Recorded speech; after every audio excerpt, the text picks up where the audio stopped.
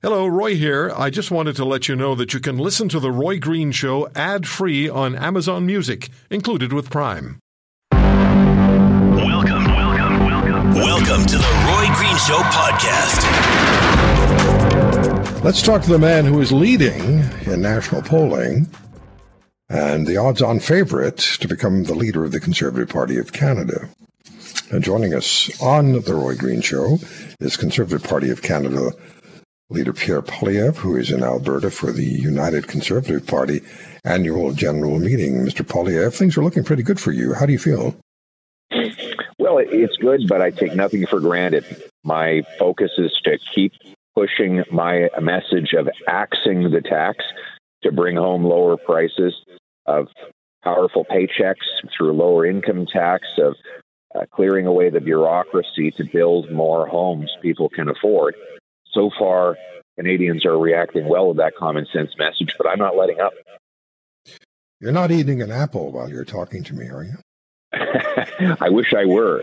I was eating one in the South Okanagan. Why would you want to be eating an apple when you're talking to me? I'm not the other guy. Hey, listen, apples are good any day, no matter who you're with, and it's become my new favorite food. That's a nice save, huh? But somebody may score on the rebound.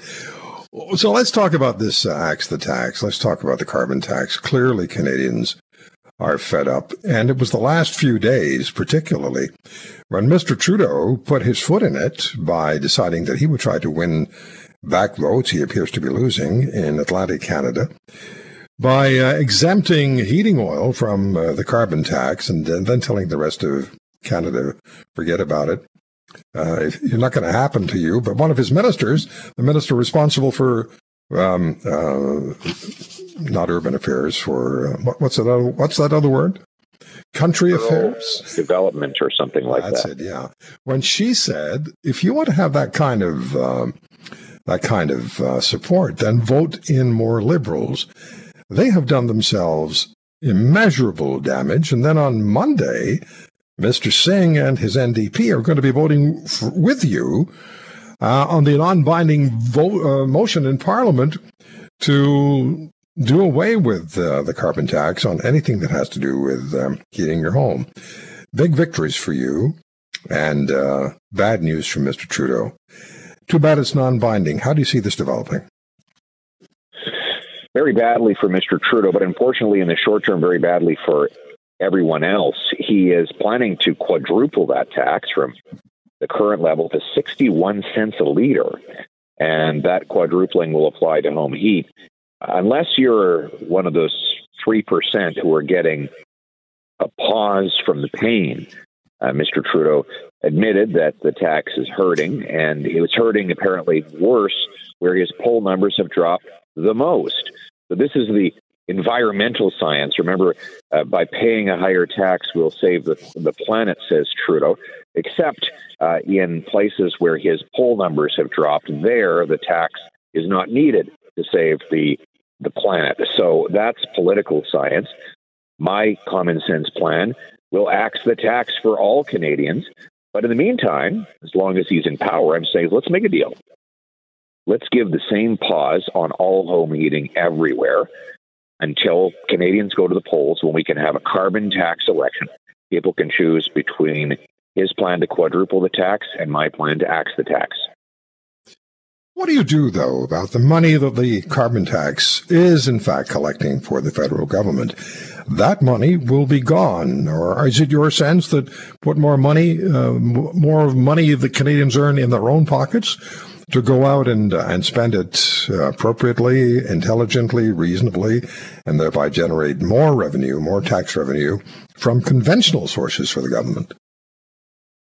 The latter. We see the parliamentary budget officer indicates that in the long run, the carbon tax destroys so much economic activity that the federal government actually loses money from it. And so by getting rid of the tax, you actually boost the income tax revenue of people who have higher paychecks and are more prosperous. So sometimes taxes destroy so much economic opportunity and wealth that they end up hurting both the taxpayer and the government, and that this is one of those cases.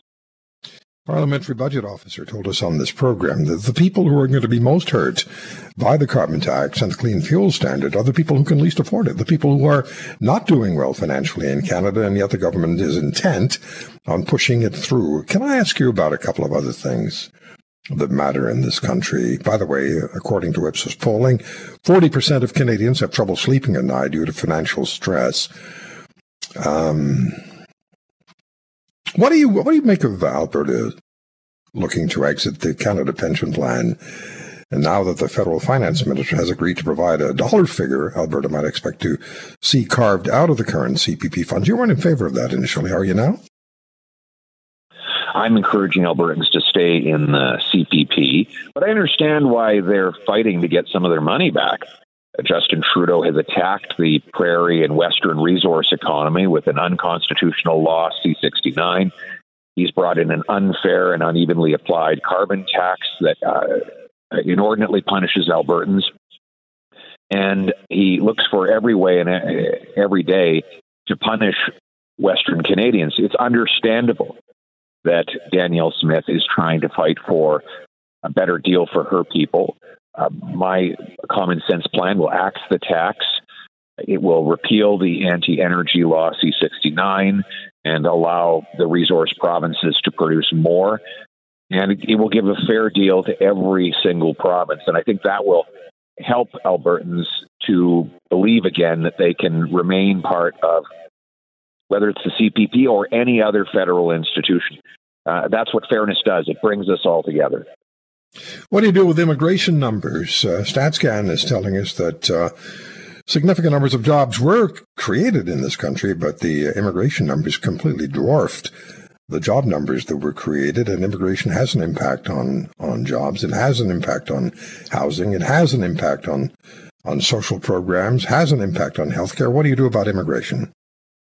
Well, we get back to the common sense system that worked for 150 years. We never really had any serious controversy in Canada about our immigration system before Justin Trudeau. Conservatives, Liberals, East, West, North, South, we all agreed that we needed a steady, reasonable number of immigrants coming in to fill jobs and unite families. And we benefited. One of those immigrants is my wife, who's from Venezuela. But Justin Trudeau has totally delinked the numbers from the available housing, healthcare, and jobs. When I'm Prime Minister, I will bring in a common sense formula that links the number of immigrants to the number of homes, jobs, and healthcare services that are available. Okay, let me ask you about this issue. With the Israel versus Hamas war underway and the international response, with the demonstrations and the support for Hamas, which is absolutely outrageous, we have significant numbers of Jewish Canadians, multi-generational Jewish Canadians, who are very, very much afraid. I'm going to be dealing with that in the next hour. Very much afraid, some of them thinking about leaving Canada for Israel, leaving their history in Canada behind. What do you say to the fact that Jewish Canadians in large numbers are so afraid because anti-Semitism is becoming such a weapon against them? I say that you're not alone. Conservatives stand in solidarity with Jews who are under attack by the growing wave of anti-Semitism. Jews have the right to feel safe and at home here in Canada.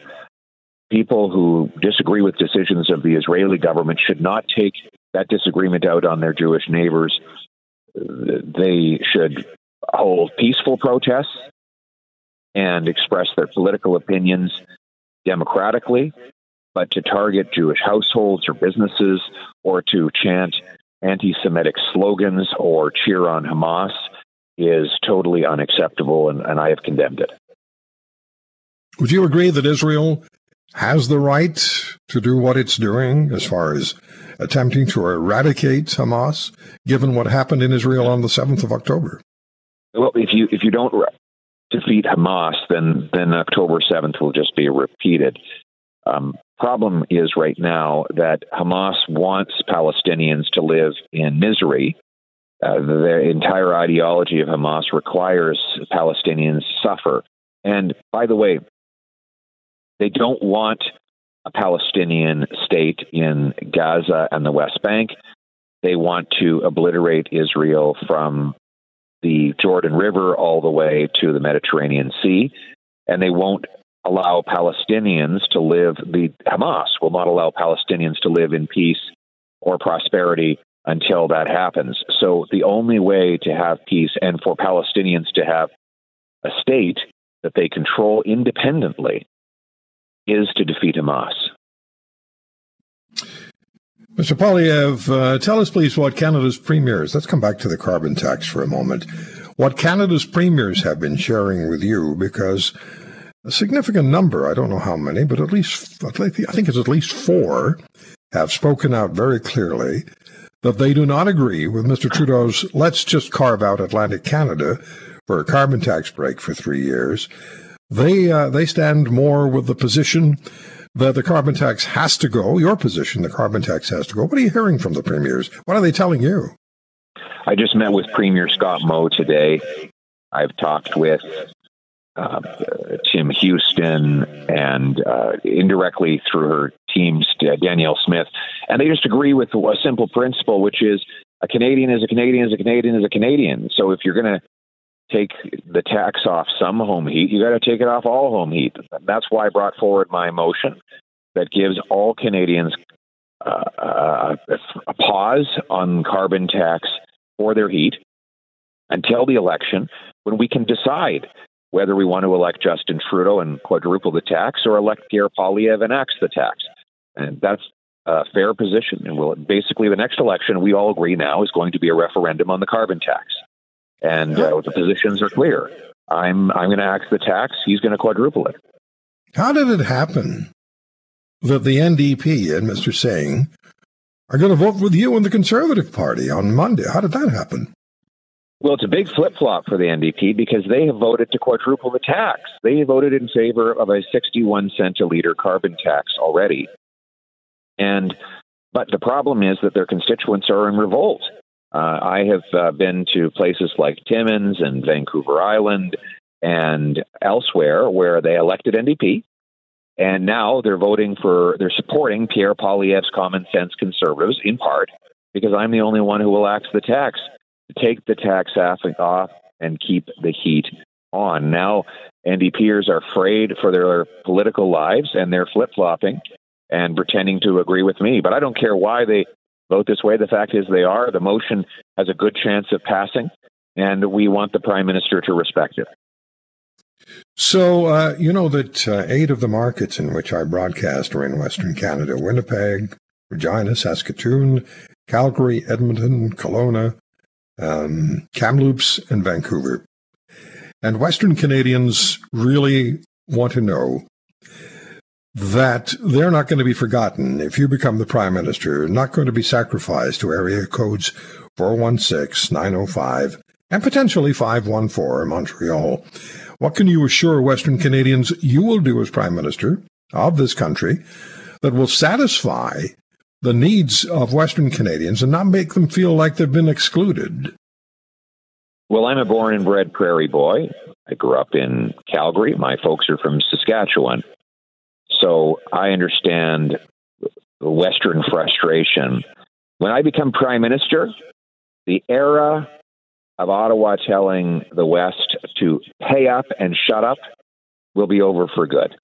I will repeal the anti-resource law, C-69, so that we can produce more of our clean and efficient oil, gas, uranium, potash, and countless other minerals. I will axe the carbon tax to bring home lower prices. I will lower the overall tax burden Ottawa imposes. I'll shrink the size and cost of the federal government so that local provincial governments have more room and money to govern on the local priorities of their people. That is the common sense approach to put Western Canadians back in charge of their lives in the freest country on earth. 40% of Canadians, I'm sure you saw this, Ipsos polling for RBC shows 40% of Canadians have trouble sleeping at night due to financial stress. You just made some promises, not just on this program, but you did. And you've made the promises across the country. 40% of us, 4 out of every 10 Canadians. If you're driving down the road or I'm driving down the road, we see 10 Canadians, 4 of them are losing sleep at night due to financial stress. You're going to relieve that stress? Yes. Look, after 8 years of Trudeau, everything costs more, work doesn't pay, and housing costs have doubled. Yeah. This has led to people taking on monster mortgages. When Trudeau and the federal government flooded the economy with easy cash, people borrowed that cash, bid up home prices, and now are stuck with million-dollar mortgages that are going to come up for renewal at higher rates. And the deficits Trudeau runs today are actually inflating interest rates. So my common sense plan, cap spending, cuts waste to balance the budget and bring down inflation and interest rates before the $900 billion of mortgages come up for renewal over the next 3 years. If we don't do this, we will have mass bankruptcies that could threaten our entire financial system. The time is running out. That's why we need a new common sense government to balance the budget and bring down rates. Yeah, I won't keep you for more than a few more seconds, but we know from the Canadian Association of Insolvency and Restructuring Professionals in a release yesterday, Canadian business insolvencies in the third quarter rose to the highest level in 10 years, 41% climb, 41.8% actually, over the same quarter last year. That cannot be sustained. Mr. Poilievre, I always appreciate the chance to talk. Thanks very much for making the time today. Thanks very much, Mr. Green. Great to be with you. It's just common sense. Let's bring it home. We're going to talk now to a representative of the Israeli military on the war with Hamas, the threat of a second front fighting Hezbollah to the north in Lebanon. And we'll ask as well for a response to international protest claims that the IDF is engaging in war crimes. We just spent the last half hour talking about the anti-Semitic attitudes that exist in this country and the fear that Jewish Canadians are experiencing, and some saying they're just going to leave this country. They're going to go and live in Israel because of their deep concerns for the safety of their children, of their families, and this is not something that can be tolerated. Joining us is Major Doron Spielman, spokesperson for the IDF, the Israeli Defense Force. Major, thank you very much for joining us. Thank you for having me. Would you share with us, please, put some perspective to the actions that the IDF is taking now in Gaza? So, as we know, it's now close to 8 months since Hamas terrorists went over the border and found almost no resistance, massacred Israeli civilians, and left us with an inheritance which is a horrible inheritance. Over 1,400 people killed and 241 additional people, including men, women, and children, little babies, still sitting in Gaza. And we at that time declared, as any, I think, rational country would do, declared war on Hamas, who continually have said that their goal is to destroy the state of Israel, and tried to carry that on October 7th. Where we are right now is we are operating in Gaza in combined forces, our ground forces, our aerial forces, intelligence, combat engineers, and trying to destabilize and eliminate Hamas's infrastructure that they are constantly trying to use again and again for further attacks, very similar to that of October 7th. And it is essentially operating in a jungle that they have set up in advance. They imagine a stage as they set up. They've put in that lots and lots of civilians that they've not allowed to leave. Booby traps, mines. They use schools and hospitals, mosques. Essentially, they have no rules of the game. And we are playing by rules. We're doing our best to kill the bad guys, which are the terrorists. And at the same time, little collateral damage. It's extremely difficult to the civilians of Gaza. But we are moving forward. We've covered well over 100 terror tunnels, which is what they've invested their humanitarian aid funds in.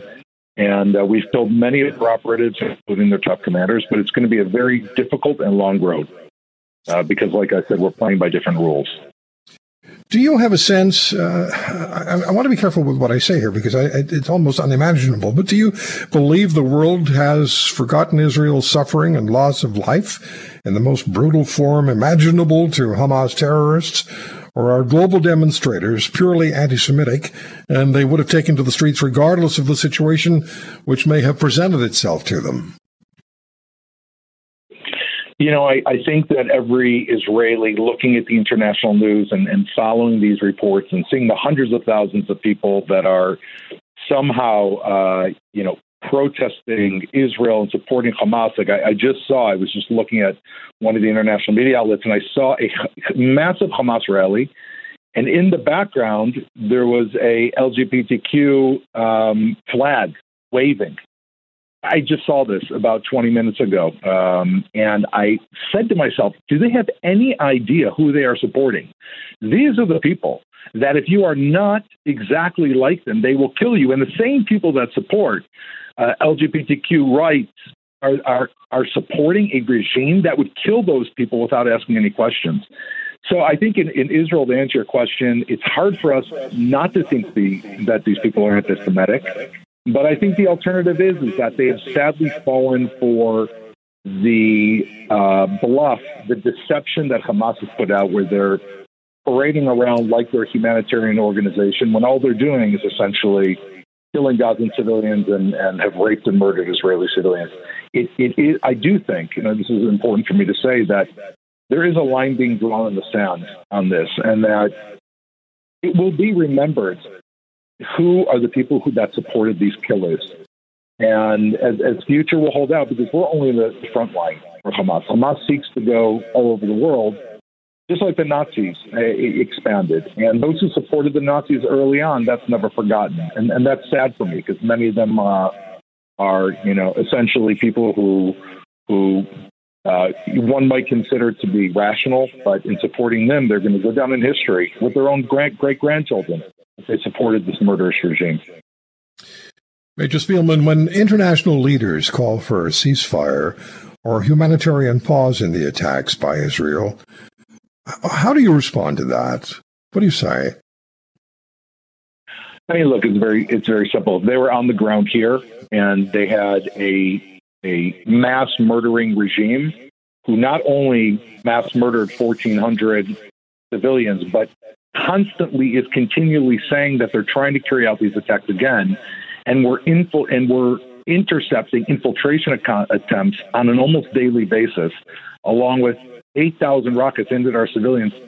What do we hope to achieve by enabling these people to regroup, replan, and attack again? I don't think anybody rational, if there was a mass murder outside of their front door, just as they were about to catch them, would say to the police, no, let them go. Let them go. We'll figure things out.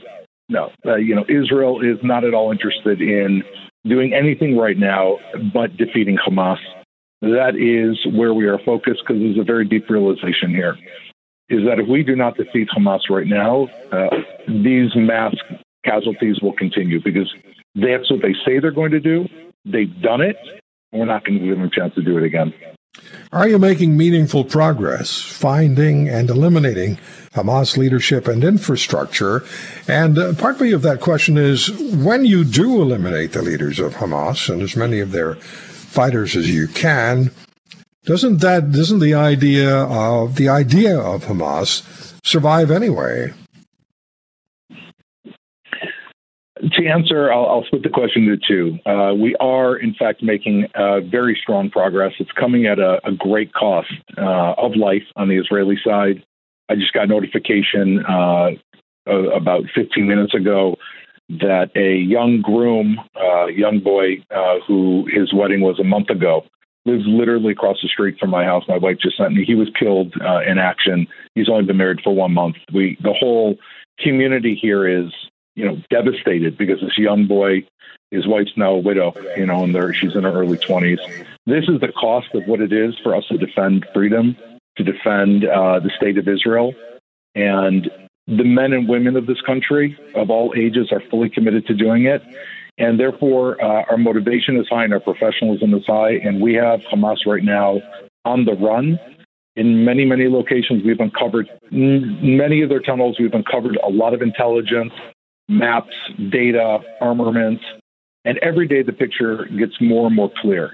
Having said that, Hamas, instead of using all that humanitarian aid for the last 16 years that they were in power to help the Arabs that are living in Gaza, the Gazans, they've been putting that into this network of tunnels that are hundreds of miles long. And they are down there, and it's not going to be easy to get them out of there. But it's going to take time and professionalism, and every day we are getting closer to that goal. But no one's under the illusion here that this is going to happen quickly. If the citizens of Gaza, northern Gaza, that we have really almost begged to leave the front would head south, this would go much quicker. But I think the international community, instead of focusing on Israel, really needs to focus on Hamas and the war crimes. To answer what I heard you mention, your listeners, it is a war crime to prevent a civilian from leaving a battlefront, and that's exactly what they're doing. The second part of your question, which is, will the Hamas ideology live on? It's obviously a great concern. Radical Islam is not something that exists only amongst Hamas. We can see it amongst Hezbollah, Iran, the Houthis in Yemen. All those who've openly joined the foray are linked by an ideology, by a funder who is Iran, a radical ideology. That is really, it's a cult of death. That's all it breeds. This wasn't about a peace deal. It was only about inflicting death. And I think there's always, obviously, a real fear that could be. I think one of the best ways to combat this is not everybody in Gaza adheres to that cult of death. Many of the people living in Gaza are hostages to Hamas. Because Hamas is a murderous regime. The leader of Hamas, Yahya Sinwar, he wasn't known as the butcher of Israel. He was known as the butcher of Beit Hanun because of his butchering of the Gazans in Gaza that he felt were collaborators with Israel. He's violent towards the own Gazans. If we are able, and we will, to defeat Hamas and eliminate them both as a political organization and as a military organization, it hopefully will give a voice to those people. And I think that's the best chance we have of beating that radical ideology. What are your concerns? It's talked about a lot. Second front to the north from Lebanon involving Hezbollah. They're far more powerful than Hamas militarily. There's already been exchange of fire between Israel and Hezbollah. And Hezbollah is threatening to become involved, in fact, is threatening the United States Navy in the Mediterranean. Well, what are the concerns about a second front? And how confident are you that the Americans would, in fact, take action if that were to take place? Very concerned about Hezbollah as a second front. We've said that very openly from the very beginning. Hezbollah, like you said, they are, kind of the best of all the terrorists in the world, the most organized. They've received funding and training from Iran for close to 30 years. They are a seriously equipped army where Hamas has had around 30,000 rockets. Hezbollah has hundreds of thousands of rockets, all pointed at Israel. And we've said from the very beginning that we're not looking to open a front. We have no issue with Hezbollah. Hezbollah's, very reason for existing, one of the reasons for existing is to try to erase the state of Israel. Again, similar to Hamas in that respect. Our army is fully mobilized in the north, and we will respond to any threat. And if Hezbollah would try into this campaign, we would take care of that threat completely. Having said that, we've advised them, the U.S. has said to them very clearly, do not get involved here. And ultimately speaking, we still relate to the government of Lebanon and the Lebanese people and have said to them that it is certainly not in your best interest to place your fate in the hands of Hamas and in the hands of Hezbollah. The little bit of remaining, kind of official land and control of the Lebanese government, Lebanese army, is not something that they should invest in Hamas and Hezbollah, and we've warned them not to. Regarding the U.S. has a lot of assets in the Middle East. They've moved in their 2 carrier fleets. I think, that sends a strong enough message to all of these regimes. You're a great ally, and I'm sure that they will act on their national interests, and we're united together in making sure that this terrorism doesn't spread. Dr. Christian Leuprecht is my guest. We are very grateful to him for his participation on this program on a regular basis. Class of 1965, distinguished professor at the Royal Military College of Canada, editor-in-chief of the Canadian Military Journal, a senior fellow at the Macdonald Laurier Institute, also directs the Institute of Intergovernment Relations at the School of Policy Studies at Queen's University, and his latest books include Intelligence as Democratic Statecraft, published by Oxford University Press, and Polar Cousins. This is a really big one. Polar Cousins, Comparison and Arctic Geostrategic Futures. Big deal for this country. And are we ready? We'll talk about that another time, or maybe this time. Christian, thank you very much, and I'm so sorry for having sort of not been sure about exactly when we'd get you on the air until about 15 minutes ago. Roy, it's always a pleasure to be on with you. You're so gracious. Thank you very much. Let's start with the Israel-Hamas war. How do you assess, and you're the expert when it comes to international security and geopolitical matters, military matters, how do you assess how this war is going?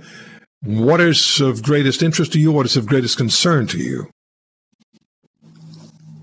So I think you're starting with the right premise, that this is a war between Hamas and the state of Israel. And my concern is in the public conversation, we've confounded that with the broader aspects of the dynamics of the conflict between Israel and the Palestinians as a people. And so I think we need to make sure we focus on the war aspect, because when you listen to what some of the politicians are talking about and some of the folks who are traveling through the Middle East to try to bring some calm, they're conflating the broader dynamics of the conflict with the immediate and pressing concerns around this war. And of course, it is the war that is currently causing the greatest human calamity, but it's also emblematic of the problems in the Middle East, which is that once a war starts in the Middle East, it is very difficult to stop. And that's, we should be taking away from at least the last 20 plus years. But really, anybody who studies the history of the Middle East understands those dynamics. And so the hope in the West that this will come to a quick resolution, I fear may be misplaced. And if you can see the way everybody from the U.S. Secretary of State to the Turkish president are now trying to find some arrangement in the Middle East, it shows you that the collective action problems are huge because there's so many stakeholders involved, including external stakeholders, and the transaction costs to do anything are very high. And if you want to see those transaction costs at work, just look at the Rafah crossing and how difficult it is to get anyone or anything across, which is a microcosm of the complexity of trying to get people to find some common denominator in this conflict. So it's Israel-Hamas at war, the Israeli military in Gaza. We're seeing the results of that. The Israelis are absolutely unapologetic about it. Their determination is to absolutely destroy Hamas. And that is bringing now Hezbollah into the picture as well, to the north of Israel and southern Lebanon. They're much bigger, much more powerful than Hamas, and they're threatening to get involved. And they're saying, the Hezbollah leader has said, not too terribly concerned about the American Navy, which is massed on the coast on the Mediterranean, saying we have ways to deal with you. I don't know how they would deal with two U.S. carrier task forces, but good luck to them on that. But how do you assess the potential of this becoming now a two-front war? Well, so look, we're already looking at more than a two-front war. So talking about Hamas is not technically entirely accurate when we're talking about the war. The war is being conducted by the militant arm of Hamas, which is the Al-Qassam brigades. and the Al-Quds Brigade, the militant arm of the Palestinian Islamic Jihad. There are several militant groups that operate in the Gaza Strip, and they're now some of them, they're sometimes at odds with one another, but of course now that they have a common enemy as they see it in this conflict, they're coordinating with one another. You also see an increasing number of militant attacks on various sides in the West Bank. We now see anti-aircraft systems being transferred from Syria into Lebanon, supposedly in support of Hamas.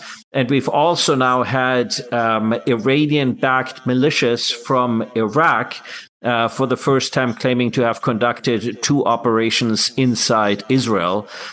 So the conflict, certainly Iran and the militias that it supports are signaling that they have the intent and capability to make this conflict spread. And so this is probably Iran's effort to try to signal that no stability can be found without Iran at the table. And of course, nobody in the West is too interested in talking to Iran as a power broker.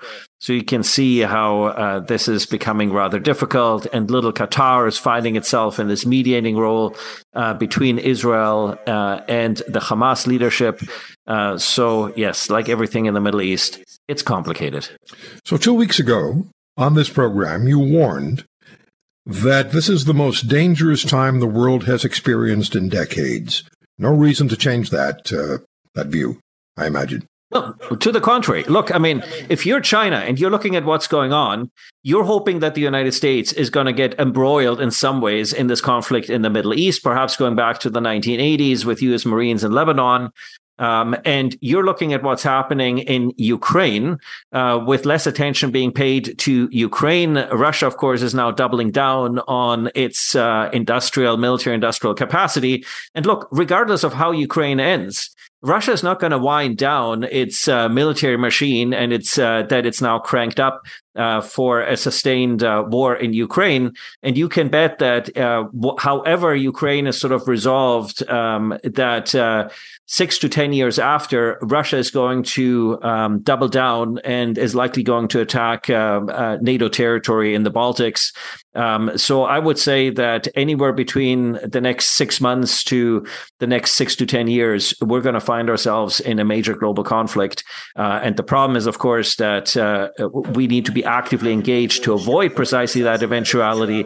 And yet what we see from many countries in the West, led by our own federal government, is putting our head in the sand and pretending that all these problems will just somehow miraculously go away, as opposed to trying to learn the hard lessons from the first half of the 20th century and actually trying to be an active player to prevent what I see is going to be a very difficult decade ahead. Okay, so let's look at Canada internally. What's the greatest issue of concern to you in this country today? And viscerally for me, I don't know where this factors in with you, but viscerally for me, it's the fear Canada's Jewish population is living with now. With many, and we'll be talking about this specifically a little later in the program today and again tomorrow. But I'm hearing from Jewish Canadians saying, maybe it's time to just sell everything, leave the country I was born in, and move to Israel. Where does the concern and the fear of anti-Semitism fit into the overall dynamic in this country? Well, what we need from the federal government is a very clear articulation of that any expressions of sympathies with violent extremism or extremist violence in as diverse a society as Canada are completely unacceptable. And they are as equally unacceptable as federal MPs dog whistling to various extremist sort of sympathies and sympathizers in this country because they think that they want to get their votes in the next election. And so this is a playing with fire sort of approach approach of trying to keep various sort of constituencies happy rather than drawing a clear red line when it comes to any articulation or expression of extremist violence or violent extremism. And that, of course, includes hate crimes. And the leadership has to come from the political level rather than pretending that this is simply a law enforcement problem. The greatest threat that faces this country is the greatest threat this country has always faced, which is disintegration.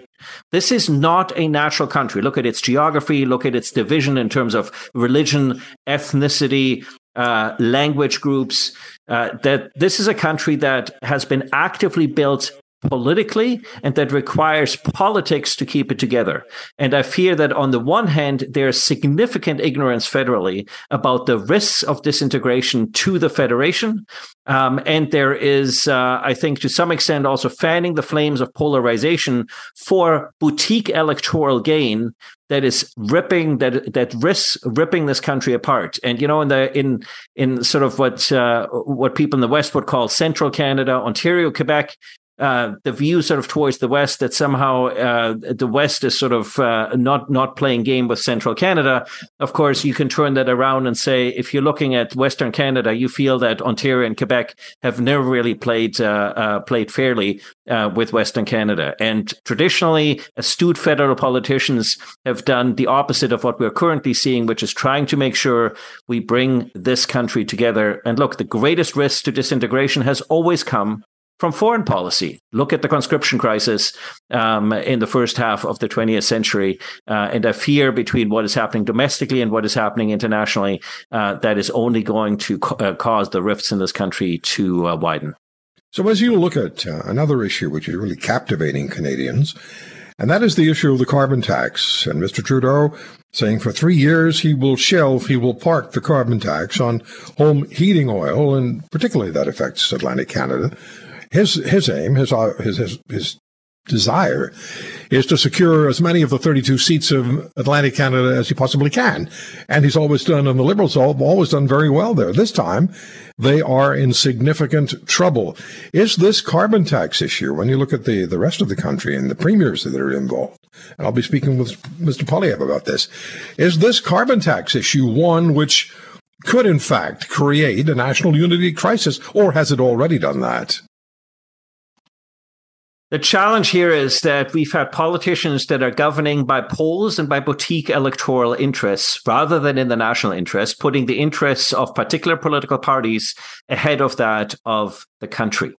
This is what we see ultimately on full display. And what this country needs is principled leadership that ultimately articulates a national interest and pursues a national interest. And until we find that, I fear that this country will continue to drift further apart, and that the credibility and reputation of the federal government with voters, in particular in areas that have already traditionally had the feeling that the federal government doesn't care all that much about them and their priorities, will continue to feel further alienated. Federal leadership ultimately needs to bring this country together rather than doubling down on dividing the country. Let me say hello to our guest. And he's a great favorite of this program, a great friend of this program, Professor Eric Kam, macroeconomics professor at Toronto Metropolitan University. Professor Kam, how are you doing? Well, thank you. And I would just technically like to wish you a good Saturday afternoon. Well, technically, right back at you. Thank you very much. I want to play something for you. It's something that I have kept since it actually happened. And, they've got the premiers all meeting. What do they call it? The something of the Federation. It's not the meeting of the Federation. Anyway, it's the premiers meeting, and the Prime Minister usually participates. So I was watching the very first one that involved the carbon tax when Mr. Trudeau was introducing it. And he was explaining what the carbon tax would in fact mean. And that took then Saskatchewan Premier Brad Wall by surprise. And Mr. Wall, and I've thought this has always been very memorable, Mr. Wall had a question for Mr. Trudeau. It's less than a minute. Dr. Kam, let's have a listen. Play it, please.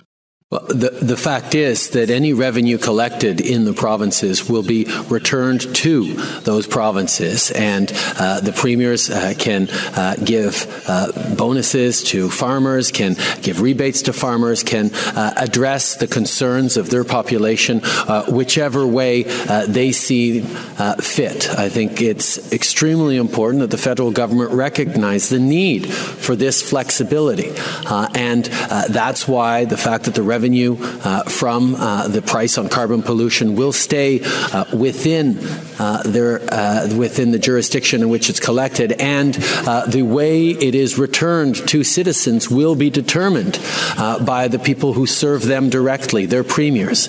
So if I could give all the money back to the American he's paid in carbon taxes, or she's paid in carbon taxes, what's the point? How does that change behavior? I guess that's the other concern we have. So there's Mr. Trudeau explaining that the carbon tax is going to be collected, but it'll remain in the jurisdictions in which it's collected, and then it's up to the premier to return it to the people who it was collected from. And Mr. Wall quite appropriately said, what's the point? And I always thought that's one of the best political questions I've heard, and one of the most useful and timely, relevant questions I've heard. And it really caught Mr. Trudeau on the back foot. And he's been on the back foot as far as the carbon tax is concerned, and Canadian popular opinion is concerned, I believe, since then. So, Dr. Cam, what do you make of that exchange?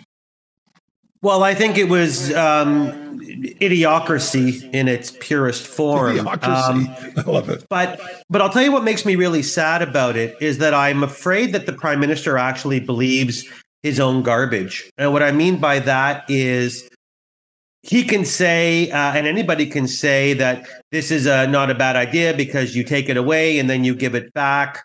So not only is that a complete and utter waste of time, but all that really does, because we know darn well that they're not giving back. They're giving back such a small percentage of what they're taking, that all it really does, when you ask about how does this change anything, how does this change behavior, is that this is just one more Trudeau act that makes the people of Canada less wealthy, that just reduces their disposable income, reduces their wealth, reduces their ability to buy food and pay their rent. So first of all, anybody who believes that he was going to take $1 out and put $1 back, I mean, wake up. That's just never going to happen. That's never happened in the history of taxation in this country. But also, you hang that on regular, hardworking Canadians. And I wonder if he realizes that that policy truly is a regressive, horrible way of making people poorer. He's just trying to sell it by, as they say, putting a brand new dress. I don't even want to tell you how that expression ends, but it's a terrible policy. Somebody this week finally figured it out when they really got mad and said, we have got to get rid of the carbon tax. Even if you don't want to call it, Mr. Prime Minister, if you don't want to call it a scrapping, then at least call it a moratorium and stop it. Because, as I'm sure you're going to want to ask me, Roy, what are we heading into now? There's no technical recession. That is what academics say when they want to leave themselves out. We are in a recession. Every macroeconomic indicator in this country is moving downward, if it's not negative already. So the time to get rid of regressive taxes like the carbon tax and maybe give people a chance to support their families is yesterday, Roy. Yeah, I keep going back to this number, and these are numbers that actually came up this week. And I've mentioned them a few times today, but they're extremely relevant. I mentioned them to Mr. Poilievre. I mentioned them to our callers, and they referenced them as well. So Ipsos for RBC did polling on how comfortable Canadians are. I use the word comfortable. That's my word.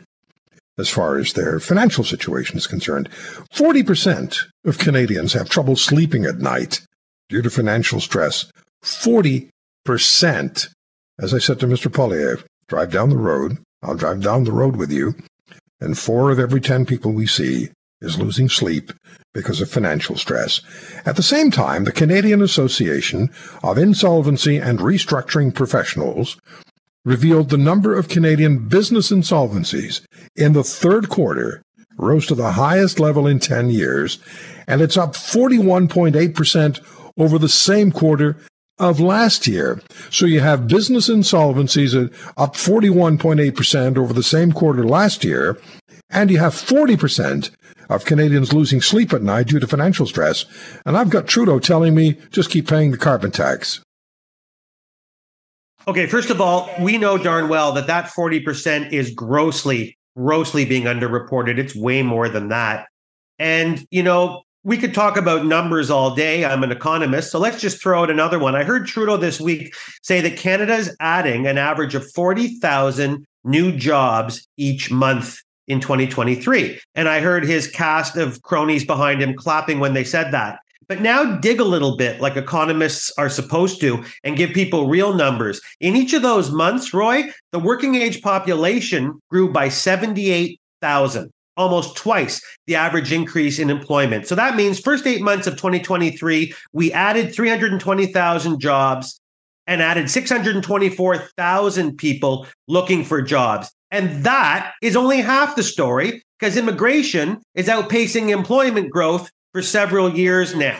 So we're in absurd disparities when it comes to what is available for Canadians versus the number of Canadians looking for work. Our GDP is plunging. As I say, I'm being repetitive. Our indicators are plunging. How about a couple more numbers before we go, Roy? Rents climbing 11% per year. 11%. So with immigration well on track to hit 1.1 million this year, that means that each day Canada is yielding an average of 3,000 new people into a real estate market that nobody can afford to rent or own. Where are you going? Where are you going? That's an excellent question. No, you said before we go, where are you going? Oh, no, I just meant that before we move on to whatever the next thing, because I tend to be verbose and go on, is that this is really, if you take a snapshot of the Canadian economy right now, what is there to brag about?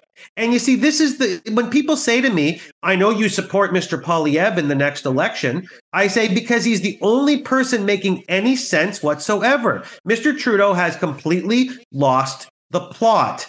Either that or he just is pretending that he's in fantasy land, because there is nothing today in the Canadian economy other than the fact that it hasn't collapsed that shows us any type of a reason for optimism. So 40%, Roy, I'll bet it's a whole lot more than that who are losing sleep. If you have a mortgage, if you pay rent, if you buy gas, and if you buy food at a grocery store, trust me, you're losing sleep.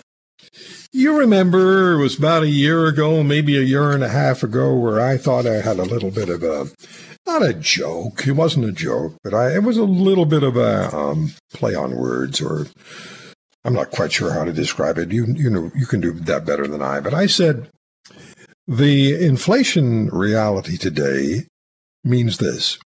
It's when Canadians stop at the gas station and the grocery store on the same morning and cannot afford to fill up at either.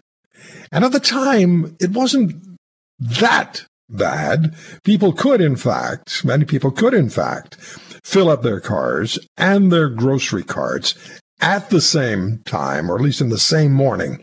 But today, and I've made it a point, Dr. Cam, to talk to people. That's what I do. I've made it a point to talk to people away from the microphone and said to them, how are you managing? And the news, the replies are exactly that. Can't afford things anymore. When I go on the air and I ask people, can you share with us particularly what your greatest challenges are? Because you and I know 52% of Canadians are within $200 of not being able to pay their bills at the end of the month. When I ask them a question in private or ask a question on the air, people are very willing to come on the air and explain what their realities are, what their challenges are, and what their fears are. And fear is number one on the list.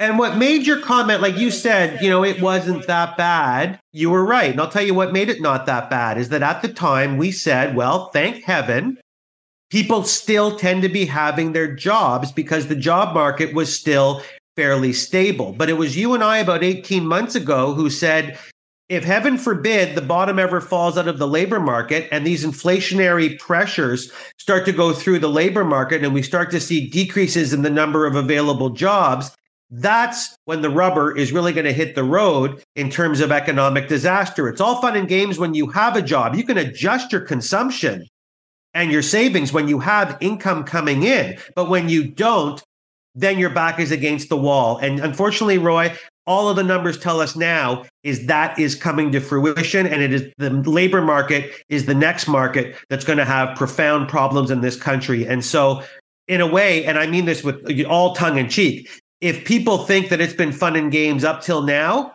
when we start to see unemployment figures go up into double digits, there's going to be nobody laughing. You know, there's an exit ramp from a major street. I live in Burlington, Ontario. So there's an exit ramp off this major street that goes down onto a service road of the Queen Elizabeth Way, major highway. And there are guardrails that separate the exit ramp going down to the service road and the service road entrance from the highway heading in the opposite direction. I hope you can visualize this. And at the intersection itself, where these two guardrails meet, one going down, one coming up for opposing traffic, there's a little space, and I would venture 30, 40 feet maybe at its widest 10 or 12 feet. And there are four tents erected in that little space, and people are living there. Why are they living there? Because they can't afford rent, they can't afford mortgage, and they feel, because of the location, this is my surmising, they feel there's a degree of personal safety there, because to get at them would be extremely difficult given the geographic realities. And I look at this and I think, this is so fundamentally wrong. Thousands upon thousands upon thousands of vehicles drive past this little four-tent encampment each and every day. And these people, human beings, our fellow Canadians, are living in such a stressed, desperate environment. It breaks my heart when I drive by. I'd like to stop and give them some money. I'm one of these people who actually does give some money to people on street corners who have a cardboard sign that says, "Help, I need help." I do it. But I can't because traffic is moving so fast. This, to me, is the metaphor for what's happening in Canada. That small, that microcosmic reality, Dr. Cam, is the metaphor for what's going on in this country. And my wife is born and raised in Burlington, so I know exactly where you're talking about. And you're really right about your analogy. It is an episode in what happens. People often say, why is government so important? Well, a little bit like umpires in baseball, because you're not supposed to see them. They're supposed to operate in the background. But this is what happens when governments and banks of Canada and people in decision-making roles make terrible, life-altering decisions for consumers and investors. You leave your country in a perilous state. And it is time now to rectify it before it is too late. We need subsidies in the housing industry, subsidies in the rental industry. We need to get rid of taxes like the carbon tax, but other discretionary regressive taxes that prey on the lower and middle class. Unfortunately, now that I've said that, I think I'm screaming in the wind because I see nothing that tells me that my prime minister is listening to anybody. And the only person who seems to get it is the leader of the opposition. And so when people say, I can't believe Mr. Poilievre is so far ahead in public opinion polls, I can, because he's the only person speaking to those people, Roy, that are, God forbid, living in tents right now, saying, is there anybody who can help me because my prime minister has dropped the proverbial ball? Yeah, it is absolutely heartbreaking and defining just how non-seriously government takes this issue is Goody Hutchings, the Liberal Party cabinet minister, who stated that if Saskatchewan and Alberta would like a policy benefit similar to what was offered to Atlantic Canada as far as the carbon tax is concerned, then Saskatchewan and Alberta should elect more federal Liberals. Close the book right there. Dr. Cam, thank you so much. Always appreciate speaking with you. Always.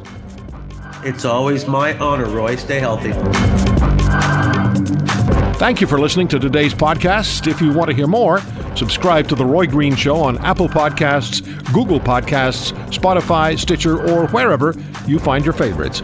And if you like what you hear, leave us a review and tell a friend. I'm Roy Green. Have a great weekend.